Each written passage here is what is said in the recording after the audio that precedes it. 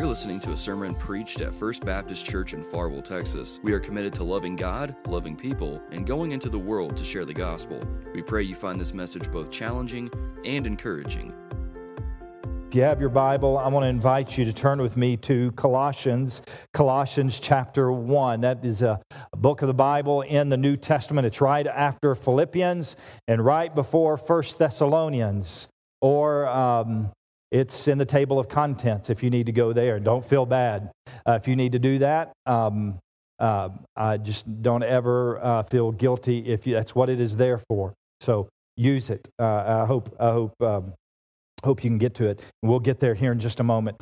Josh McDowell, in his best-selling book, Evidence That Demands a Verdict, records 300-plus prophecies that Jesus fulfills. 300 Old Testament prophecies that Jesus fulfills in the New Testament. It's a wonderful book. It's a bestseller. I believe it's actually been in reprint now with his son, Sean McDowell. Peter Stoner, he references this man several times in his book, Evidence That Demands a Verdict. But Peter Stoner has his own book. It's actually a classic called Science Speaks. And he says the odds of one man fulfilling just 7 of the 300 prophecies. The odds of one man fulfilling 7 of the 300 prophecies is, let me make sure, I want to get this right, the odds would be 1 in 100 quintillion. 1 in 100, that's a real number. 1 in 100 quintillion. That is 1 with 17 zeros behind it. That is the odds of one man fulfilling 7 of the 300 Old Testament prophecies. Jesus has fulfilled them all. To give you a mental picture, it would be like taking we get the number again. That would be like taking the 100 quintillion. That would be like taking 100 quintillion silver dollar coins and placing them all covering the entire state of Texas. It would stack up 2 feet tall.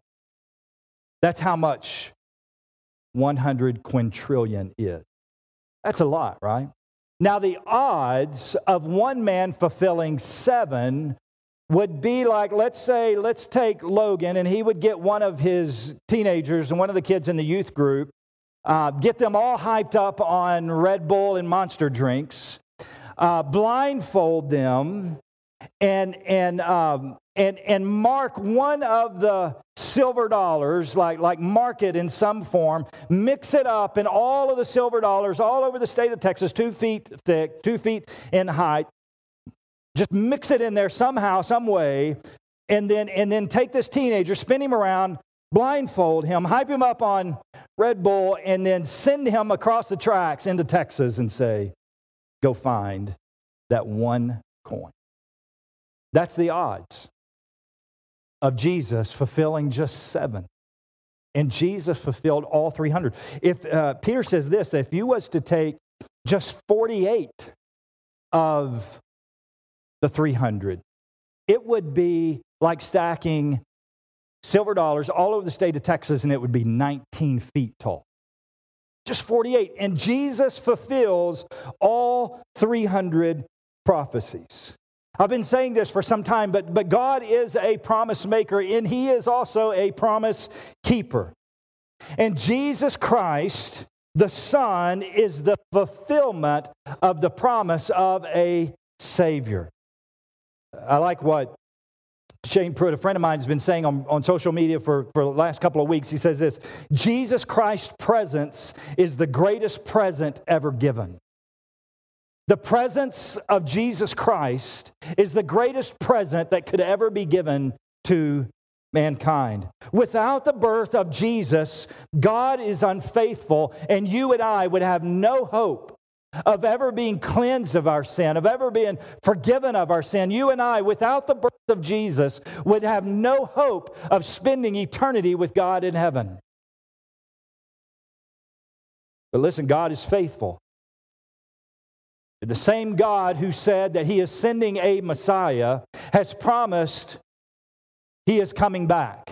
That Messiah will return and He will bring His children to where He is. Listen to what Jesus says 3 times in Revelation through the prophet John. 3 times in the book of Revelation, in Revelation 22 alone. Listen to what He says. 22:7, He says this, "Look, I am coming soon." This is coming from the same lips that a Messiah is coming. Jesus being the Son of God, Jesus being God in the flesh, who said He is sending a Messiah, is now saying as the Messiah, I am coming back. And I'm not coming back at a certain date or a certain time. I am coming back soon. Revelation 22:12, He says it as well. Look, I am coming soon. Revelation 22, verse 20 says, He who testifies about these things, being Jesus, says this, yes, I am coming soon. The promise maker is a promise keeper. We celebrate this time of year the fulfillment of the promise of a Savior. God with us, Emmanuel, God with us. Savior has been born. Cleanse us to purify us from all of our unrighteousness so that we can be in unity with God for all eternity.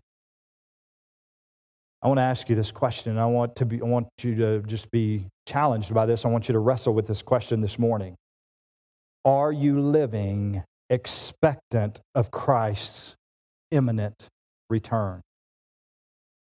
Are you living expectant of Christ's imminent return? You think, wait a minute, isn't that a little bit too radical, that imminent return? No, Jesus has said it 3 times in Revelation, just in Revelation 22 alone. Look, I am coming soon. I am coming soon. Yes, I am coming soon. Listen, we ought to be living as if Jesus could come back at that very moment. And if not, He didn't come back at that moment. He didn't come then. He could come back before this service is over, and we ought to be living that way. And my question is this: are you living expectant of Christ's imminent return? Look with me in Colossians chapter 1, starting in verse 9. And I want to read down through verse 17, and then we will come back and we'll unpack it. Look at what Paul says here. He says, for this reason also, He has been praising them because of their faith. He's been praising them and giving God praise because of this group of people, their faith in Christ, their love for one another, how the fruit of God's blessing, how the fruit of God's grace on them is growing, and how the faith is growing because of their witness. And then he says this, for this reason also, since the day we heard this, the things I was just speaking about, we haven't stopped praying for you. We are asking that you may be filled with the knowledge. Underscore that word filled.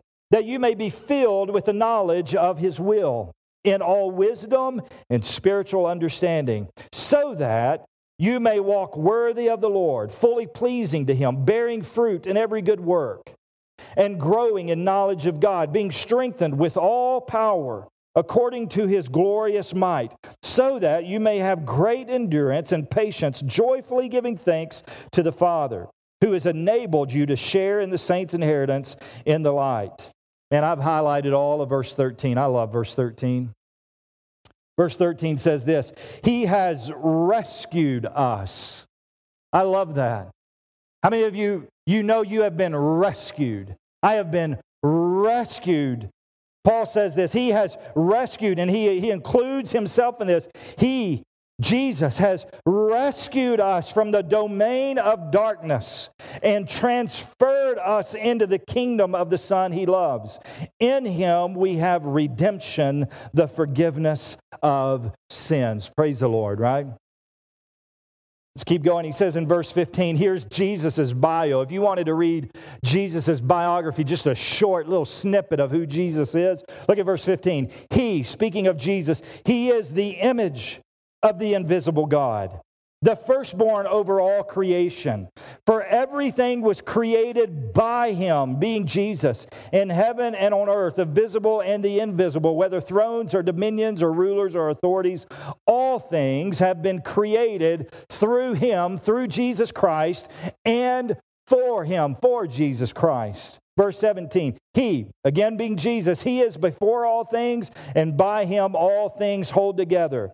He is also the head of the body, the church. He is the beginning, the firstborn from the dead, so that, and circle that or underscore those two words, so that he might come to have first place in everything. God, would you speak to us through your word this morning? It's in your Son's precious and holy name I pray. Amen. Paul tells us here that Jesus is a king. That's what we see in this little snippet, this little bio snippet, that Jesus is king. Notice in verse 13, he says a Christian is someone who has been transferred out of the domain of darkness into the kingdom of his Son. Now listen, kingdoms have kings, right? You can't have a kingdom unless you have a king. And Jesus Christ is king. In verse 16, we are told that he is the creator over all thrones and all authorities, which means this, that he is the King of kings and he is the Lord of lords. He is not only the king of those things, he is the creator of those things. Therefore, he has the right to be the king. He didn't earn the right. He didn't deserve the right. The right wasn't passed down to him. He is the creator of those things. Therefore, he is the king of those things. He is the King of kings and he is the Lord of lords. What's interesting about this passage, in verse 15 through 18, and we'll come back and we'll talk about them in a little bit more detail here in just a moment, but I just want you to see kind of a big picture here. What's interesting about verses 15 through the first part of verse 18, it tells us the kingship of Christ that is. He is the king, he is the creator, he is all of these things. He is the king that is. And then in verse 18b, I had you underscore this. Look at it with me. Verse 18, he is the beginning, the firstborn from the dead. Here's 18b. So that he might come to have first place in everything. And so the first part of our text that we're looking at, the kingship of Christ that is, and then 18b tells us about a kingship of Christ that can be. You might think for just a second, wait a minute, if he is the king of everything, he's the King of kings and he is the Lord of lords, I want you to notice he says, all of this is true so that he might come to have first place in everything. There is only one creature in all of God's creation that has the choice to make him first place in everything, and that is you and I. The question we have to ask ourselves is, man, he is king. We've been transferred into his kingdom. If we call ourselves Christians, we call ourselves children of God, we've been transferred into his kingdom. He is creator of all of these things. He is king of all these things. Is he king? Does he have first place in everything in my life? That's where we need to wrestle with this. Does he have first place in everything in my life? He is the King of kings. He is the Lord of lords over all creation. But he needs to be, he can be, he desires you and I to submit to him as king, as Lord, if you will, as the manager, as the King of kings of our personal life. There's the kingship of all of creation, the cosmos, if you will, of everything that's mentioned. And what the Apostle Paul says is because Christ is king of the cosmos, then he should also be. Here's the point. It's not necessarily a contrast. He's just pointing to it. Since he is the king of the entire cosmos, he should also be the king of our personal life. Not just something that we celebrate at Christmas as the king has been born. that He is the King of our personal life. First of all, I want you to look at what He says about Jesus being the cosmic King.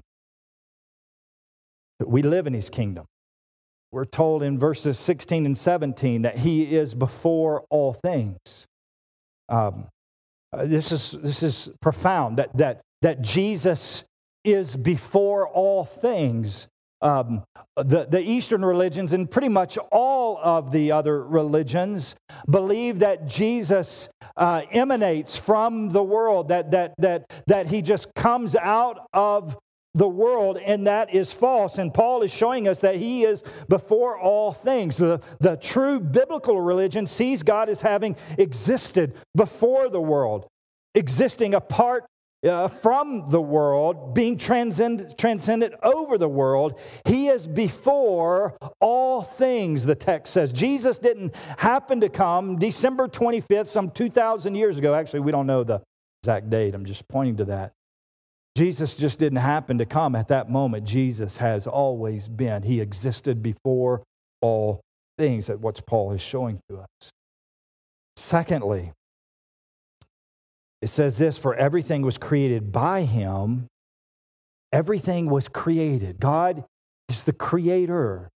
Jesus, being God in the flesh, therefore being one with God, by Him, or some translations say in Him, in Christ, all things hold together. He is before all things. Everything was created by Jesus Christ, and by Him, or in Christ, everything is held together. And verse 17 drives scientists crazy. They think we are mad for believing this. I like what this one scientist says. He's a German physicist, Werner Heisenberg. And it's a great German name, right? Heisenberg. Listen to what he says.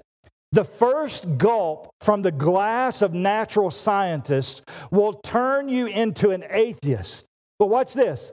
But at the bottom of the glass, God is waiting for you. Isn't that good? The first gulp from the glass of natural sciences will turn you into an atheist, but at the bottom of the glass, God is waiting for you.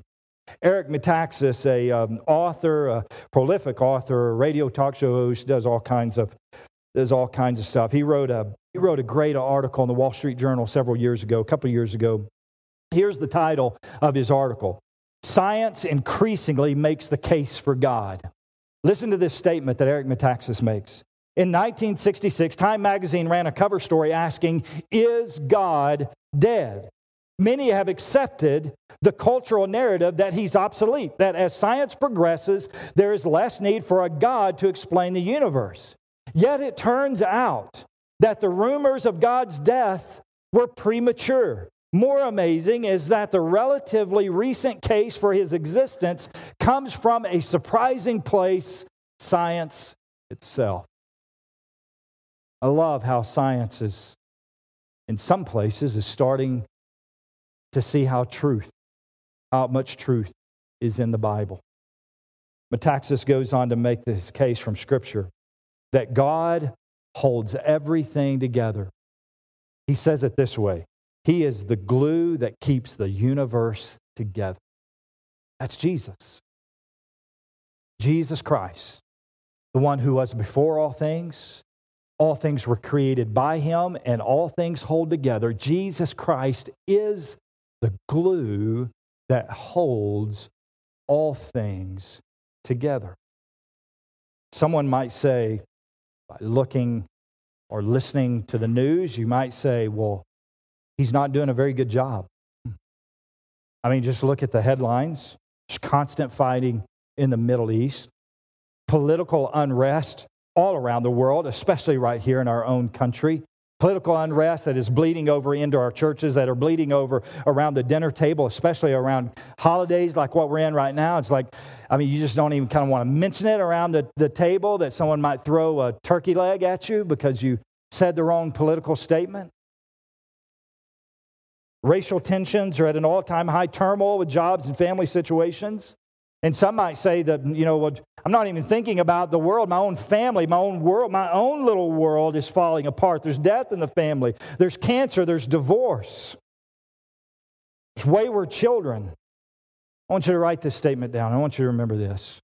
Order isn't the absence of negative circumstances. Order isn't the absence of negative circumstances. Order is things staying together when negative circumstances happen. That's order. Order is things staying together when negative circumstances happen. Look at verse 16, chapter 1, Colossians chapter 1, verse 16. Again, for everything was created by Him, Jesus, in heaven and on earth, the visible and the invisible, whether thrones or dominions or rulers or authorities.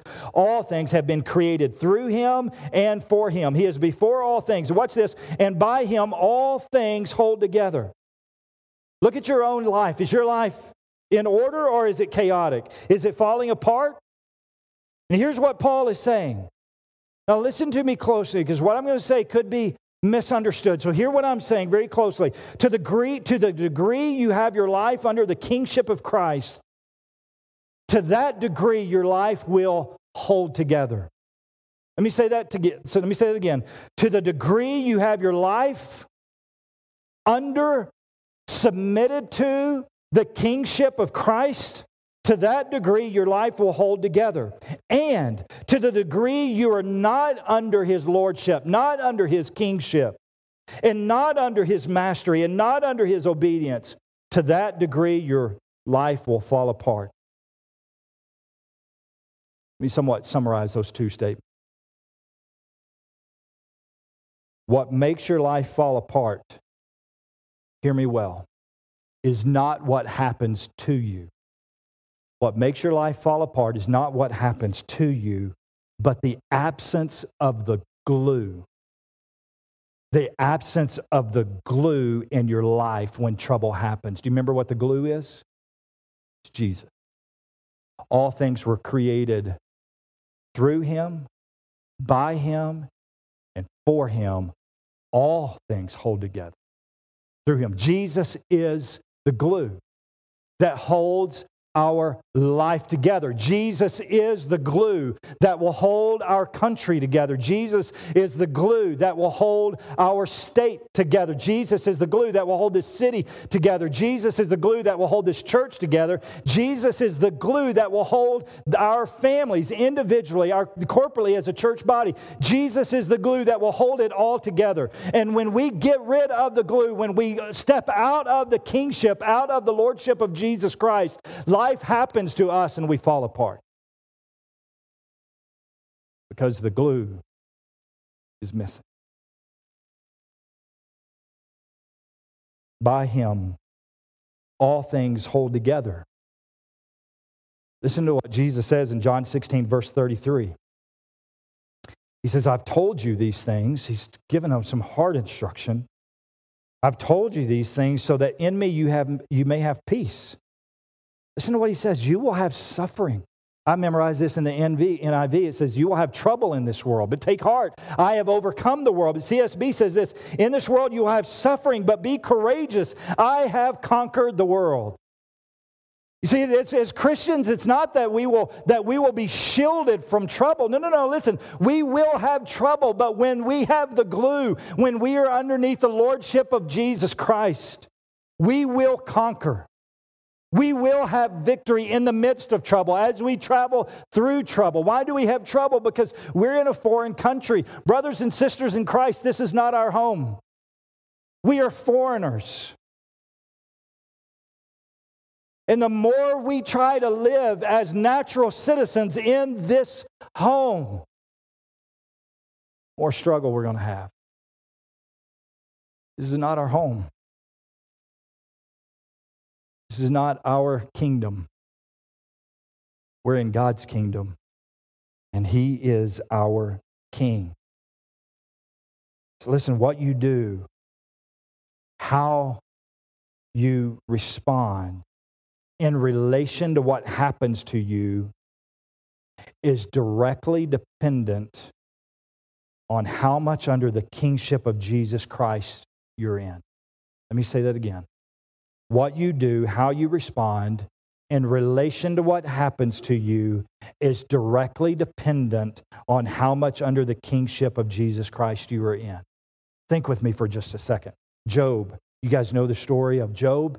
Job lost everything that he had except for 3 friends that he wished he wouldn't have had and a wife who was bickering at him. Job loses everything, and his first response, he's under the lordship of God. God is his king. God is his master. His first response is, you give and you take away. Blessed be the name of the Lord. Oh, may that be our response when trouble comes. What a sign, what an evidence that we are under the kingship, the lordship of Jesus Christ. By Christ. By Christ. Oh, please don't forget this. Don't miss this. By Christ, all things hold together. Meaning this, trouble can come, but it will not destroy. Trouble can come into your life, but it will not destroy you. Trouble can come in your life, but it will not separate you from God. Trouble can come in your relationships, but it doesn't have to destroy your relationship. Jesus Christ is the glue. By Christ, all things hold together. And what's interesting, in verses 9 through 14, it is a prayer. Paul is praying. He's writing to them this prayer that he is praying for them. But if you look closely at this prayer, here's what you will find. It is somewhat of a little handbook or a blueprint for how you can bring yourself under the lordship of Jesus Christ. It is a step-by-step instruction manual on how we can do this, how we can be more obedient of making Him the King of our life. Look with me, verse 9. For this reason, Paul says also, since the day we heard this, we heard about your faith, we heard about the fruit of God's grace on you and how it's growing in your area. Since we heard this also, since the day we heard this, we haven't stopped praying for you. We are asking that you may be filled with the knowledge of His will. Here's Paul saying, I don't want you to settle for just knowing that your sins have been forgiven and you will spend eternity with God in heaven. That is great, that is good, and praise God for all of that. But Paul is saying there is so much more knowledge that you need to have about God, that you want to have about God. And he is saying this, I am praying that you would be filled with a knowledge of His will. Think that out, His will for your life in all wisdom and spiritual understanding. I've used this illustration before, but I want to use it again. I think it fits so well here. When you rent a car, if you've ever rented a car, you know that you don't fill the car, you don't fill the gas tank up the same way you fill your gas tank up. Like, I don't know about you, but I'm a little OCD when I'm filling the gas tank up. It has to end in zeros. I try to get to the dollar, and it makes me as mad as I'll get out when it gets to 30.01. Anybody else? And so you shake the car, you bump the car, you press down on the car to try to at least get it to 30.25. I mean, a quarter or 50 cents. It's really not that hard with gas prices as they are today. But when you rent a car, they just say it has to be on full. How many of you know that when you look at your gas gauge, there is full and then there's like really full, right? So when you put gas in a rental car, I don't know about you, but I leave it running and I have the door open and I'm watching and I'm pumping. I don't care if it's $7.17. I'm stopping as soon as that little red needle gets over there to the F. You with me? Listen, God doesn't want us rental car full. He wants us full to overflowing of who He is. Why? Because the more we know about who God is, the more we will love Him. And the more we love God through the knowledge of Him, the more we will want to obey Him. When you love somebody, you want to obey what they have commanded you to do. So Paul is saying here, we are asking that you may be filled. So how do we bring ourselves under the kingship of Christ? that we be filled with the knowledge of God's will for our life.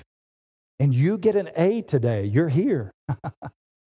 You're filling your mind and your heart with the knowledge of God. Don't ever take what we are doing here today for granted. God has a purpose for today more than us just going through a Sunday, preaching another sermon, sitting in another pew. Oh, He's got so much more for us. Look at verse 10. He says this, so that, I want you to grab this knowledge. I want you to be filled to the overflowing with this knowledge, so that you may walk worthy of the Lord, fully pleasing to Him, bearing fruit in every good work and growing in the knowledge of God. So how can we be under the lordship? How can we be under the kingship of Jesus Christ? By being filled with the knowledge of God and then bearing fruit of that knowledge. I don't know about you, but I want there to be more love in my life for brothers and sisters in Christ. I want there to be more love in my life for lost people. I want there to be more today than there was yesterday. And definitely want there to be more than there was in a year from a year ago, 10 years ago, and 20 years ago. And you just take the fruit of the Spirit, love, joy, peace, patience, kindness, goodness, faithfulness, gentleness, and self-control. I want all of that growing. I want that fruit. I want to bear more fruit. And the more I am under the lordship of Jesus Christ, it will be seen in bearing fruit. In all of those areas and many more that I mentioned. Look at verse 11. Being strengthened. Here's his prayer for them. I'm praying for you that you would be strengthened with all power according to His glorious might, so that you might have great endurance and patience, joyfully giving thanks to the Father. What is Paul saying here? What's his prayer? He's saying there's a process. Too often we get caught up, and we talked about this in Sunday school this morning, getting caught up in a comparison trap. Man, I'm not as good as that Christian, or whoa, I'm a lot better than that so-called Christian. And Paul is saying here is there's a process here. Being a Christian is a process of understanding what the will of the King is. And with greater and greater understanding and willingness to obey King Jesus. Don't get sidetracked that I'm not at perfection. No, enter into the process of growing in your knowledge and your love and your obedience and your bearing fruit. Listen, in order to get fully under His lordship, there's this process. All of your life, you learn more of what His will is, more of what His desire is for your life. What the Bible teaches. How does it apply to this part of my life? How does it apply to my family? How does this apply to my career? How does this apply to my future? How does this apply to retirement? On and on and on, we are able to apply God's Word.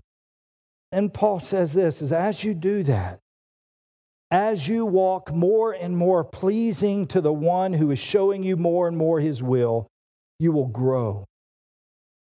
There will be endurance.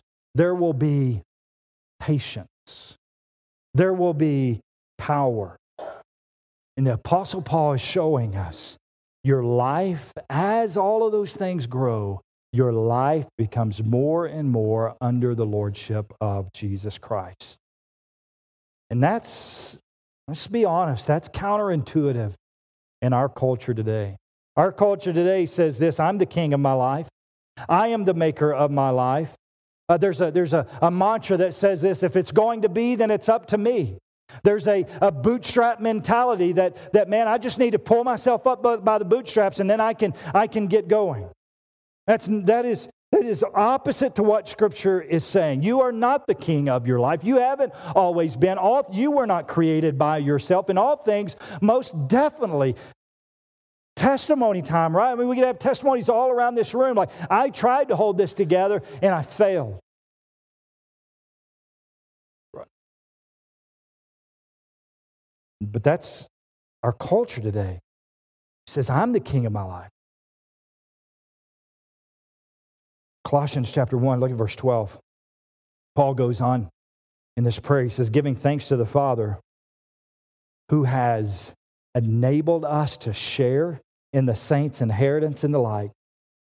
And here's that. Oh, I love this part. He has rescued us from the domain of darkness. I want you to think about this for a second. The same one who has rescued you from your sin, the same one who has broke the chains of your sin, hopefully sins in your life, multiple, is the same one who's calling you to allow Him to be the Lord of your life. He has created you. He has rescued you. He has broke the chain. He has brought you into His kingdom. You didn't have to work to get your way there. He initiated it. He has brought you into His kingdom. He's transferred us into the kingdom of the Son He loves. Verse 14, in Him we have redemption, the forgiveness of sins. Here's Paul coming, and he's saying, if you're a Christian, you have been made worthy. You are qualified. You are qualified for God to be your king. I love that. It's not that God wasn't standing up in heaven and lowering down a ladder and saying, you work up each one of the rungs to get to me. No. What did God do? God sent His Son, born of a virgin, His one and only Son, His perfect Son, to be a sacrifice for us. And when His blood is shed for us, when His blood is covering us, then we qualify. At that moment, we qualify to be His children. We qualify. There's nothing we could have done. It is all by what God has done. I want to ask you this morning. I just want to close with this question. Have you accepted the gift, the precious gift of Jesus Christ? Beyond my knowledge, I'm talking about have you accepted Him as your Savior, but also as your Lord, allowing Him to hold your life together. Going, man, I don't understand it. Here's the beauty: we don't have to understand it all. He's created it all. All things were created by Him, for Him, and through Him. He holds all things together. We just have to submit to Him, surrender our life to Him. Have you done that this morning? If not, let today be the day that you give your life to Jesus Christ. And for those of you that are here this morning, you have done that. I want to ask you, are you living expectant of Jesus' imminent return? If Jesus was to come back at this very moment, could you say, you are the Lord of my life? Oh, listen. Let today be the day. Maybe you've been putting it off. Maybe you've been taking God for granted, and you've just kind of been going through the motions. He wants so much more of that. He wants to be your king. Let Him be your king. Thank you for listening to this sermon. If you'd like more information about our church or have any questions regarding the sermon you just heard, we would love to hear from you. You can visit our website at www.fbcfarwell.org or send an email to info@fbcfarwell.org. You can also find us on Facebook and Twitter by searching FBC Farwell. It is our prayer that the sermon you listened to was equally challenging and edifying to your walk with Christ. Thank you again for listening, and have a blessed week.